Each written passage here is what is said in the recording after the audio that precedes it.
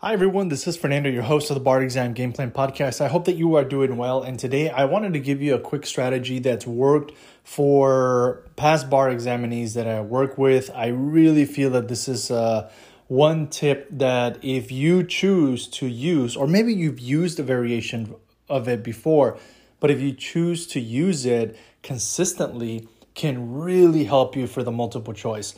And basically, when you take a multiple choice, you're going to have the options of, the answer being A, B, C, or D. Sometimes you're going to get the question correct. Okay, and double check that you got the question correct for the right reasons. If you end up getting the question right for the wrong reasons, maybe you guessed or you you thought that the rule was really something else and it turns out the rule is different. Well, then what you do is you make sure that you write whatever rule you missed in a flashcard.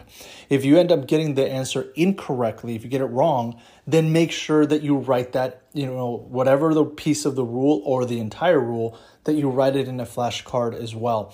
And you end up, having like hundreds of these little mini flashcards of all the rules that you missed. But over time, you start seeing patterns and you start paying attention more to those rules that you missed, and whatever rules you already understand, you don't need to make a flashcard for because you already understand it.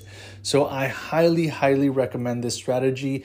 It's one that I kind of used in a different way. For me, it was more, I would just write the rule over and over until I memorized it. So it was usually like 8 to 10 times. And then I was like, okay, cool. I have a good grasp of it. And I left with this big stack of, just sheets of paper with a bunch of rules written on them all over them in the front and in the back. And that's how I did it. But this other strategy I have learned that is also really effective for the multiple choice, writing the rule in a flashcard that you missed specifically, and then going back to it as necessary and just continuing that throughout your entire just kind of bar exam preparation period, so that you kind of see the patterns, you kind of learn along the way what are the areas that you need to, be supported in or need to go in and learn more about, so that you don't keep missing those questions and you get the most points as possible. Because at the end of the day, that's the goal, that you end up getting the most points as possible in the multiple choice and in every other part of the bar exam. All right.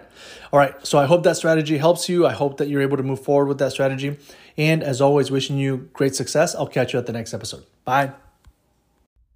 This episode is brought to you in part by Juno, the collective bargaining group here to get you the best rates on your student loans. To learn more, go to barexamgameplan.info and click on the Juno logo.